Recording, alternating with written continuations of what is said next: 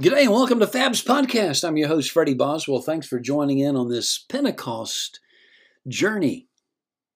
That's right, from the time of Easter until Pentecost, we've been taking daily readings from my book, Amazed, Perplexed, which are two-word titles for meditations on the theme of Pentecost from Acts chapters 1 and 2. And today's reading is entitled Unknown Tongues. And when you mention tongues, that's often a thing associated with Pentecost. Let's see what's in store for us today. Acts chapter 2, verse 4. And everyone present was filled with the Holy Spirit and began speaking in other languages as the Holy Spirit gave them this ability. Sometimes you hear people say they would have loved to have been present at certain historical events. A sports fan might cite a certain World Series game from the 1950s.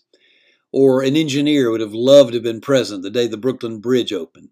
Or a science buff might say she wished she could have been in attendance at the first heart transplant procedure. The list goes on. For me, I would have loved to have been present on this Pentecost day of Acts chapter 2 when the people there were suddenly speaking in languages other than the ones they normally spoke. As a linguist, I'm particularly fascinated by that.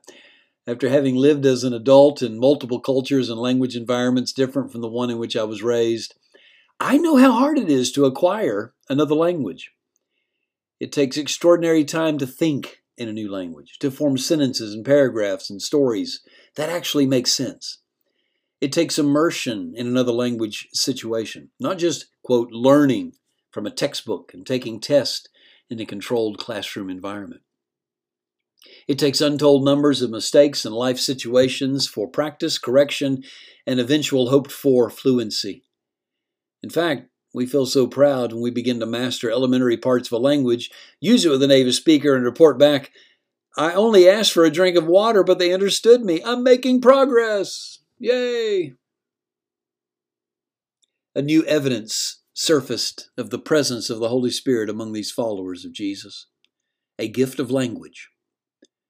The wind and fire were absolutely phenomenal, and we stand back in awe as we read of their sudden intrusion and say, what about that? But the wind and fire were external to humans. The ability of these folks to intelligibly speak languages that were unknown to them, languages they'd never learned, was a miracle that topped the others.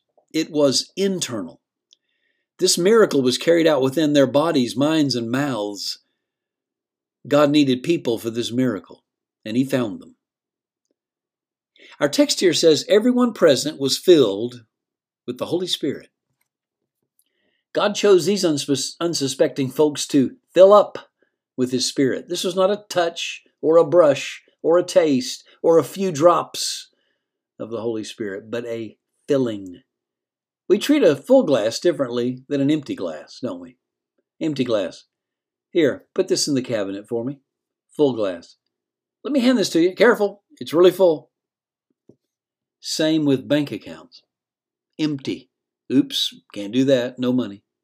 Full. Sure, let's do it. We got plenty. These folks were now in a different state. They were full of the Holy Spirit. All of these signs are pointing to the not-to-be-missed presence of the Holy Spirit. God has something to say, and He doesn't want anyone to miss it. And to make sure they get it, He's using human speech in a way it had never been used before to capture the attention of participants and observers. So, is everybody ready for what's next? Will you pray with me? Father, thank you for letting these common folks speak in languages unknown to them. You use them mightily to demonstrate your presence. Amen. Well, that'll do it for today's edition of Fab's podcast. I look forward to continuing the journey with you if you're able to come back and join in. These are presented as daily written blogs on my website, freddieboswell.com, findable through Facebook as well. And these podcasts, of course, on Anchor and Spotify. Love to hear from you. Drop me a note. And until next time, we'll see you then. Freddie Boswell saying so long. You